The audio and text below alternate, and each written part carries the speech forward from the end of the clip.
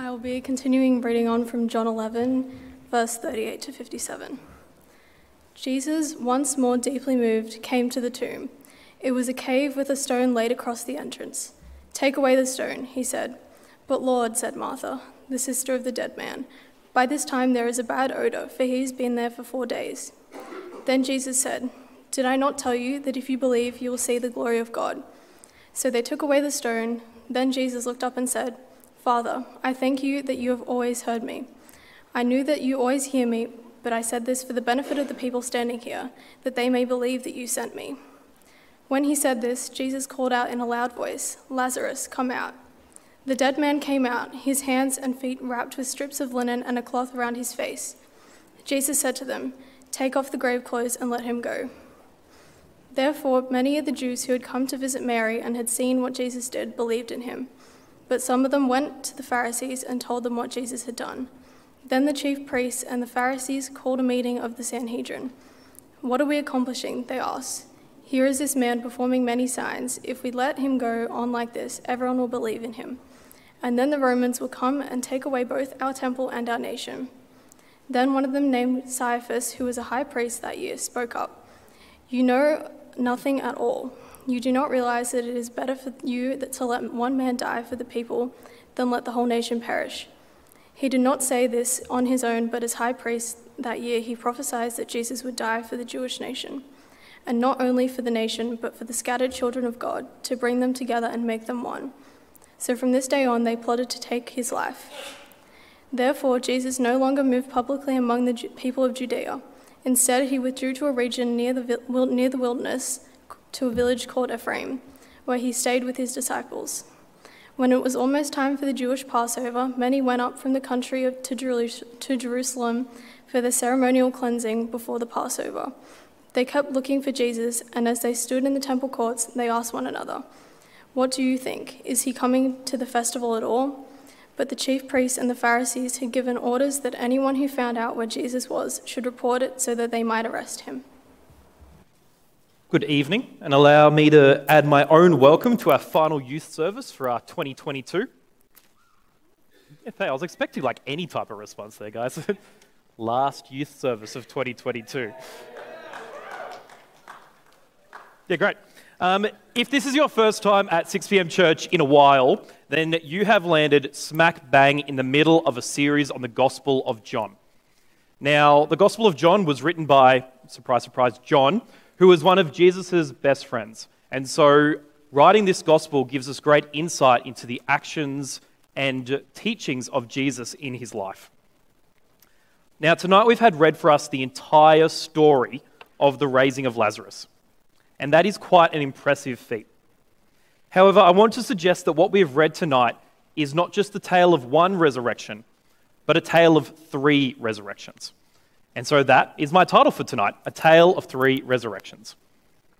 Now, when I first came up with this title, I was quite proud of myself, not going to lie, because I thought to myself, this title is 100% true, but like a little bit confusing, a little bit intriguing. Everyone's going to have to pay super close attention to me to fully figure out who these 3 resurrections are. And so I went to my wife all really excited and was like, I've got my sermon title.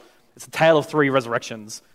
And she responded to me, "Oh, resurrection of Lazarus, Jesus, and us?" And she was 100% right. So my title is not as intriguing or confusing as I thought it was going to be. So instead of trying to keep you in suspense, let me just put all the facts in front of you from the very get-go. Here are the 3 resurrections that we're going to be looking at tonight.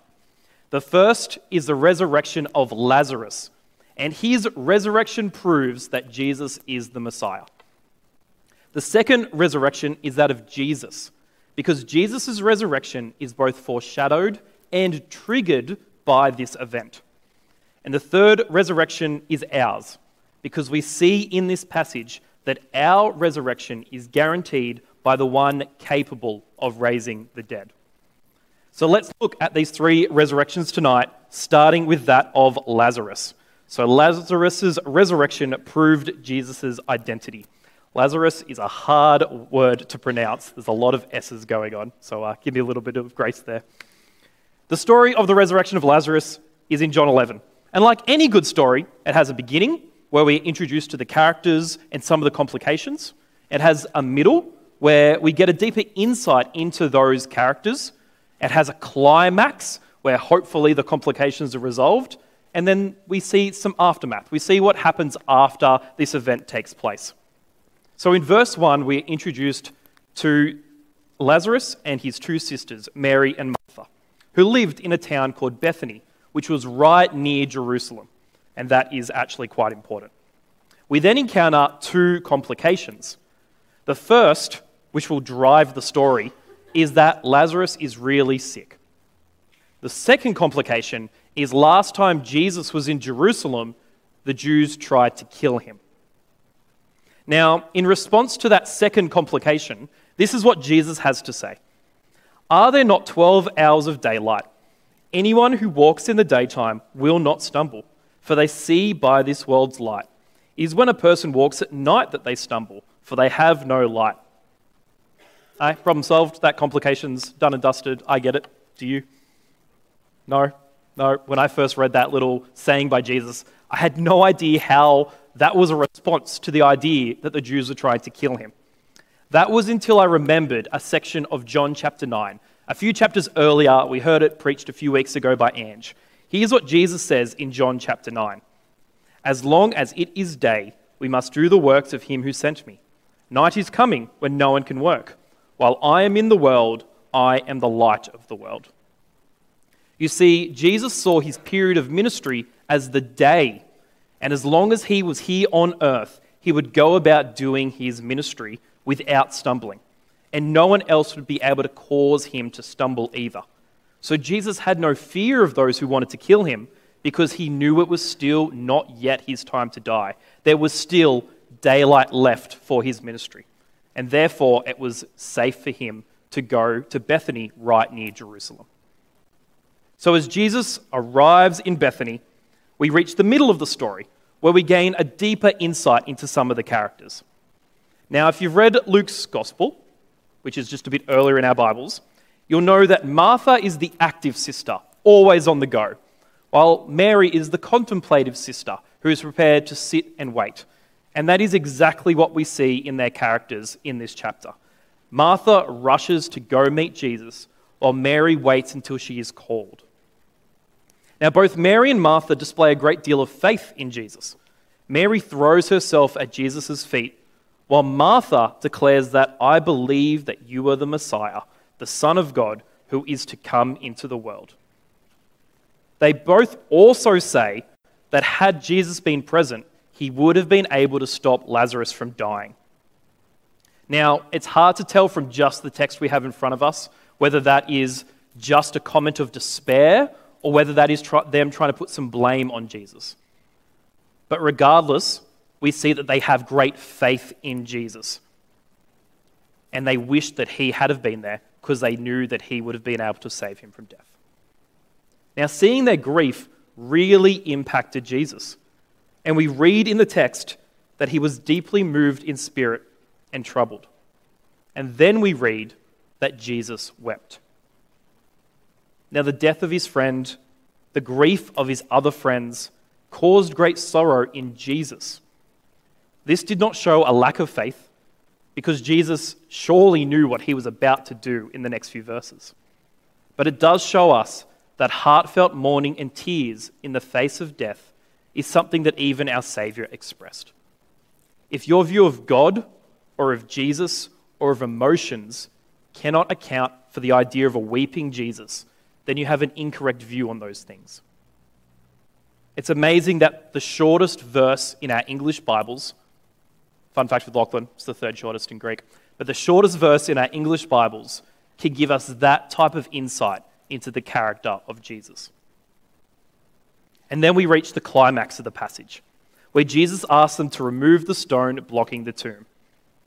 Now, despite Martha's great proclamation of faith earlier in the story, it's clear that she didn't expect a resurrection here. And yet, that is exactly what we read. Jesus calls Lazarus to come out of the tomb, and there comes Lazarus shuffling out, his hands and feet wrapped with strips of linen and a cloth around his face. Can you imagine how amazed and shocked that crowd would have been? Ancient people were not idiots. They knew that dead people stayed dead. Now, this is normally the moment in the sermon when I would try to give some sort of personal anecdote or a life experience to better illustrate the passage.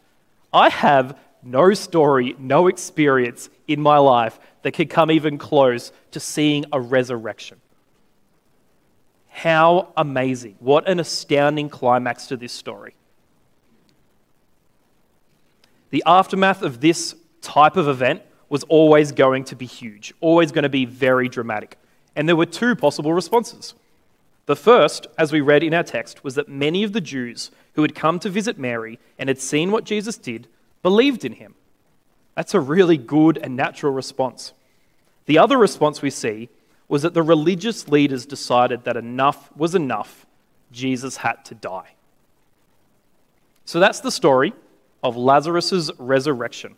But how does that help prove Jesus' identity? The Gospel of John records just a few of Jesus' miracles.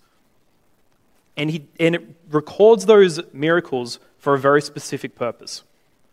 We read in both 2:11 and 20:31 that these miracles are signs which confirm that Jesus is the Messiah, the Son of God, and that by believing you may have life in his name. So as we see very clearly in chapter 11, when Jesus first declares that Lazarus has died, he tells his disciples, Lazarus is dead, and for your sake I am glad I was not there, so that you might believe. For the sake of his disciples, Jesus was glad that he was not there to prevent Lazarus' death, because he knew that he was going to raise Lazarus from death, and when his disciples saw that happen, it would be a tremendous boost to their faith. Now, we find out early on in this chapter, when Jesus hears the news that Lazarus is sick, that he purposely chooses to delay for 2 days to go and see him.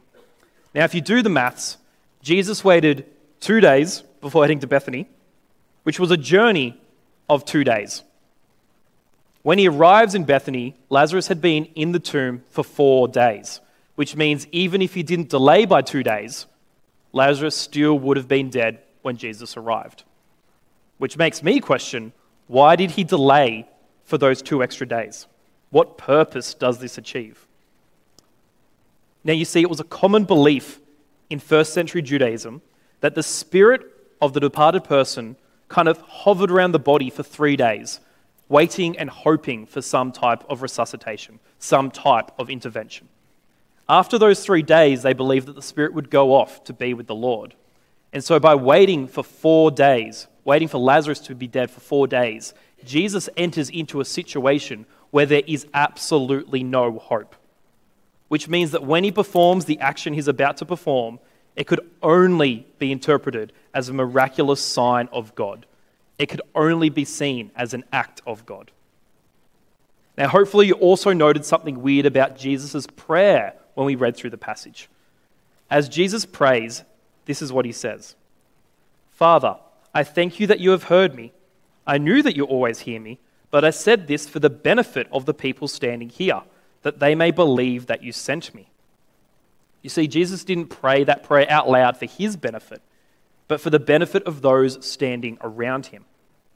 His public prayer was to make it clear that what he was about to do was centered on his relationship with God, his relationship with his Father. This prayer was to make it easier for the disciples, easier for Mary, easier for Martha, easier for all of the Jews who were present to believe that Jesus had been sent by God. And so the resurrection of Lazarus occurred to provide clear evidence for Jesus being the Messiah, because only one who came from God and was God could perform such a mighty feat. And we're really lucky that John records that for us here in the Bible. We have a competent and trustworthy eyewitness. On a Friday night, we've been reading and learning from the book of 1 John, which is by the same author that we've just read from tonight. And here is how the book of 1 John starts. That which was from the beginning, which we have heard, which we have seen with our eyes, which we have looked at and our hands have touched, this we proclaim concerning the word of life. We trust the evidence that we have here in Scripture that has been faithfully passed on to us. And Jesus provided physical evidence to his early disciples to understand his true identity. And there was no greater proof of that identity than raising Lazarus from the dead, and then, a little bit later, a few chapters on, doing the same himself. Which is quite a natural segue into my second point, which is that the story of John 11 both foreshadows and triggers Jesus' resurrection. Now, this word foreshadow came up in our home group a few weeks ago, and we had quite a bit of discussion about what it actually means, and a lot of attempts of people trying to guess an example of it. And because all of those examples were horrible, I Googled it. So here is what the word foreshadow means. It is a warning or indication of a future event. Now, the best example I could think of for this is from Star Wars Episode 5, The Empire Strikes Back. If you've not seen that, I'm about to ruin it for you. You've had your chance to see it. Luke is on Dagobah. He enters a cave. He fights a vision of Darth Vader. He defeats the vision of Darth Vader, and under the helmet, he sees his own face. This perfectly foreshadows later on in the movie when Vader reveals that he is Luke's father. That is what a foreshadowing moment is. The amount of shocked faces I assume is pretend. In the same way, Lazarus' death and resurrection foreshadows Jesus' coming death and resurrection. You see, Lazarus died. Lazarus was in a tomb for several days. He had a large stone placed over the front of the tomb. He was wrapped in grave clothes. And then despite all of this, he was resurrected from the dead. Jesus, in only a few chapters' time, will follow this exact same story. Now, it is important to note that while Lazarus did actually die again after this resurrection, eventually, not like immediately, but he did die again, the resurrection of Jesus was a permanent one. It was a raising into eternal life. Now, we also see that Jesus' resurrection of Lazarus triggered the events that led to his eventual death and resurrection. While the group of Jews, like different groups of Jews rather, had wanted Jesus dead at different points, this seems to be the event that triggers the leaders of the Jewish people also wanting Jesus dead, because they go to the Sanhedrin, the highest governing authority in Israel at that time, amongst the Jewish people. The Sanhedrin consisted of 70 men, and it was responsible for local rule over the Jews. It also was responsible for sussing out claims of people being the Messiah and dishing out punishments if anyone was to break the Mosaic law. Now, this council of Jews walked kind of a really fine line. On one hand, they had to appease the Romans because the Romans could kick them out of power whenever they wanted, but they also had to appease the people, and the people weren't a big fan of the Romans. So they walked this very fine line. As Jesus grew in popularity, especially after this impressive miracle, they realized that if they stood by while the population acknowledged Jesus as the Messiah, there was a chance that the Romans would remove the Jewish nation from the face of the earth. Into this situation steps Cephas, the high priest, who proposed a solution in verse 50. He says, "You do not realize that it is better for you that one man die for the people than that the whole nation perish." Cephas is proposing a radical solution to the problem of Jesus. Kill him. Because he reasoned that it was better for one man to be put to death than for the whole nation of the Jews to perish because of a Roman crackdown. And so from that day on, they plotted to take his life.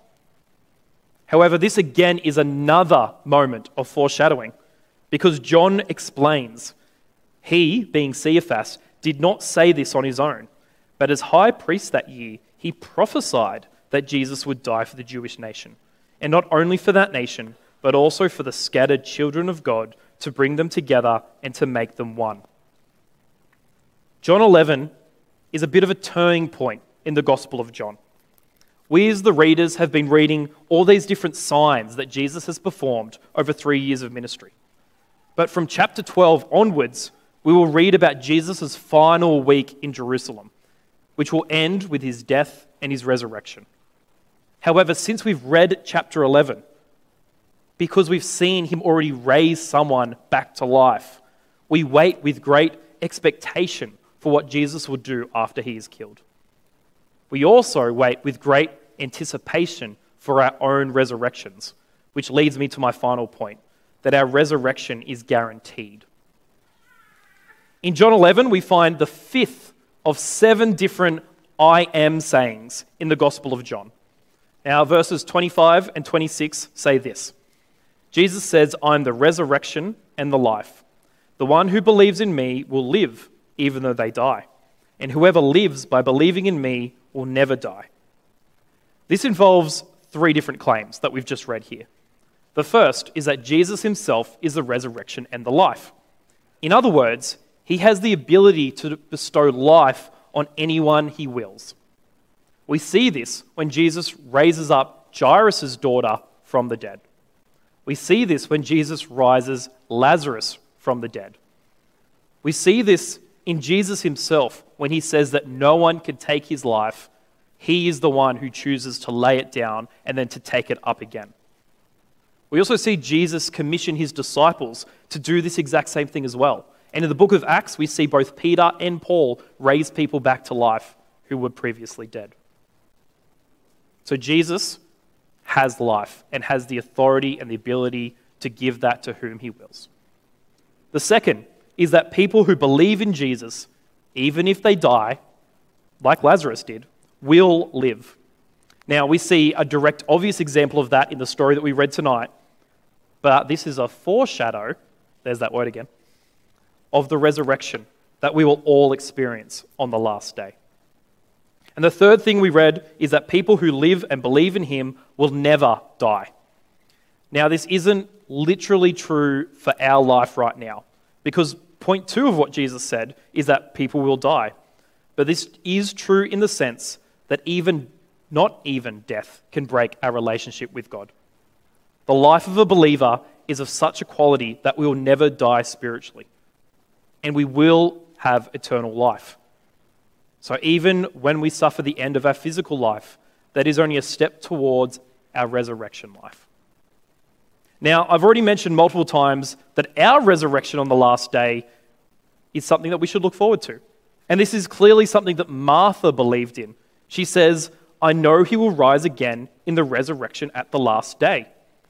Now, this idea of a resurrection on the last day was a really normal, really orthodox Jewish belief.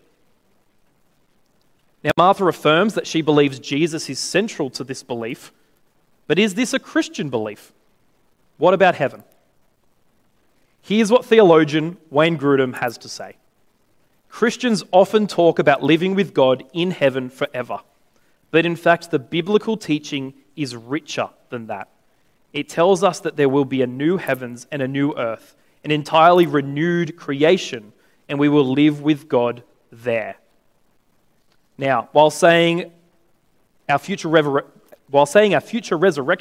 isn't quite as snappy as saying heaven, resurrection is what the Bible teaches. Whether you look at Isaiah 65 to 66, 2 Peter 3, Revelation 21, the Christian hope has always been resurrection into a renewed creation. Now, in these new heavens and new earth, there will be a place and activities for our resurrected bodies, which will never grow old or become weak or ill. Now, God made the original creation, the original physical creation, very good. So there's therefore nothing inherently evil or sinful about a physical existence or a physical world that God made. And so the physical bodies that he gave us at creation and at new creation will be a good thing.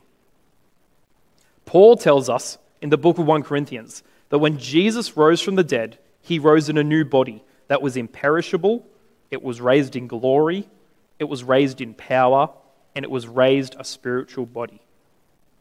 This new resurrection body that Jesus had when he rose from the dead is the pattern for what our bodies will be like when we rise from the dead. We now have a physical body like Adam did, but we will have one like Christ when we are resurrected into an eternity with God. And we can be confident of that because Jesus is the resurrection and the life, which he proves by raising Lazarus from the dead, and then proves again by his own resurrection. So those are the three resurrections that we find in this passage. But I always desire to leave those who listen to God's word with some practical applications from it. And as I think back on those three different resurrections we've just discussed, I can think of another three applications for us tonight. So here's our three applications. First, John 11 is a story of tears and then comfort. Jesus is our God who wept and mourned over his friend's death. In other places, Jesus wept and mourned over the entire population of Jerusalem who had been lost and was about to be judged. However, Jesus also promises that blessed are those who mourn, for they will be comforted. Mourning is the most natural response in the world. Jesus mourned, but God is our ultimate comforter. In him we have hope for the future. He also entrusts us to be comforters to those who mourn. So comfort those in your life who need it. Now, you don't even need to say anything. I know whenever I'm in a situation and need to comfort someone, it is my presence that is often valued more than anything. And so that is my encouragement to you, is that it is your presence, your willingness, your service, and your prayers that will comfort those in need. Let us be a church who comforts well. Second application point. Have faith in Jesus, the resurrected Messiah. It is only through faith that you are saved. So investigate it. Figure out what your faith is based on. Initiate as many conversations as you need. We read tonight in verse 52 that Jesus would die for the Jewish nation, and not only for that nation, but also for the scattered children of God, to bring them together and make them one. This is the Christian gospel, and I beg you tonight to seriously consider it. Third, and finally, live in expectation for our future resurrection of the dead. Jesus explains in Matthew 25 that we are to be active as we wait for that day, living a life of service to God. If Jesus came back tomorrow, what would he say to you? Would he say, "Well done, good and faithful servant"? Or would he chastise you for wasting your time and life as we approach that glorious eternity? There are some things we will not be able to do in eternity. That's right, you heard it here first. One of those things is evangelism. In eternity, you can't tell those who don't know about Jesus. That is something we can only do on this side of eternity. Comforting those who are suffering, serving those who are suffering. Again, something we only do on this side of eternity. Because once we are resurrected, God promises that he wipes away all tears. And so that is an action you can do now that you'll never get to do again. And so my encouragement to you is to live in expectation for our future resurrection. As we close, tonight we've read about Lazarus' resurrection. We've seen how this event happened so that Jesus could prove who he was to his disciples. Thankfully, one of his disciples wrote it down for us so that we too can believe his eyewitness account and also believe that Jesus is the Messiah. We have seen how this event foreshadowed and triggered Jesus' resurrection, which is so central to our faith. And finally, we can put our trust in the one who is the resurrection and the life to also raise us up into eternal life. Join me in prayer. Lord Jesus, thank you that you are the resurrection and the life. Thank you for what that meant for Lazarus. Thank you for what that means for us. I pray tonight that we may be able to comfort well those who mourn, that we may believe in your name that you are the Messiah, and we may live a life that glorifies you in expectation of your return and our resurrections. Amen.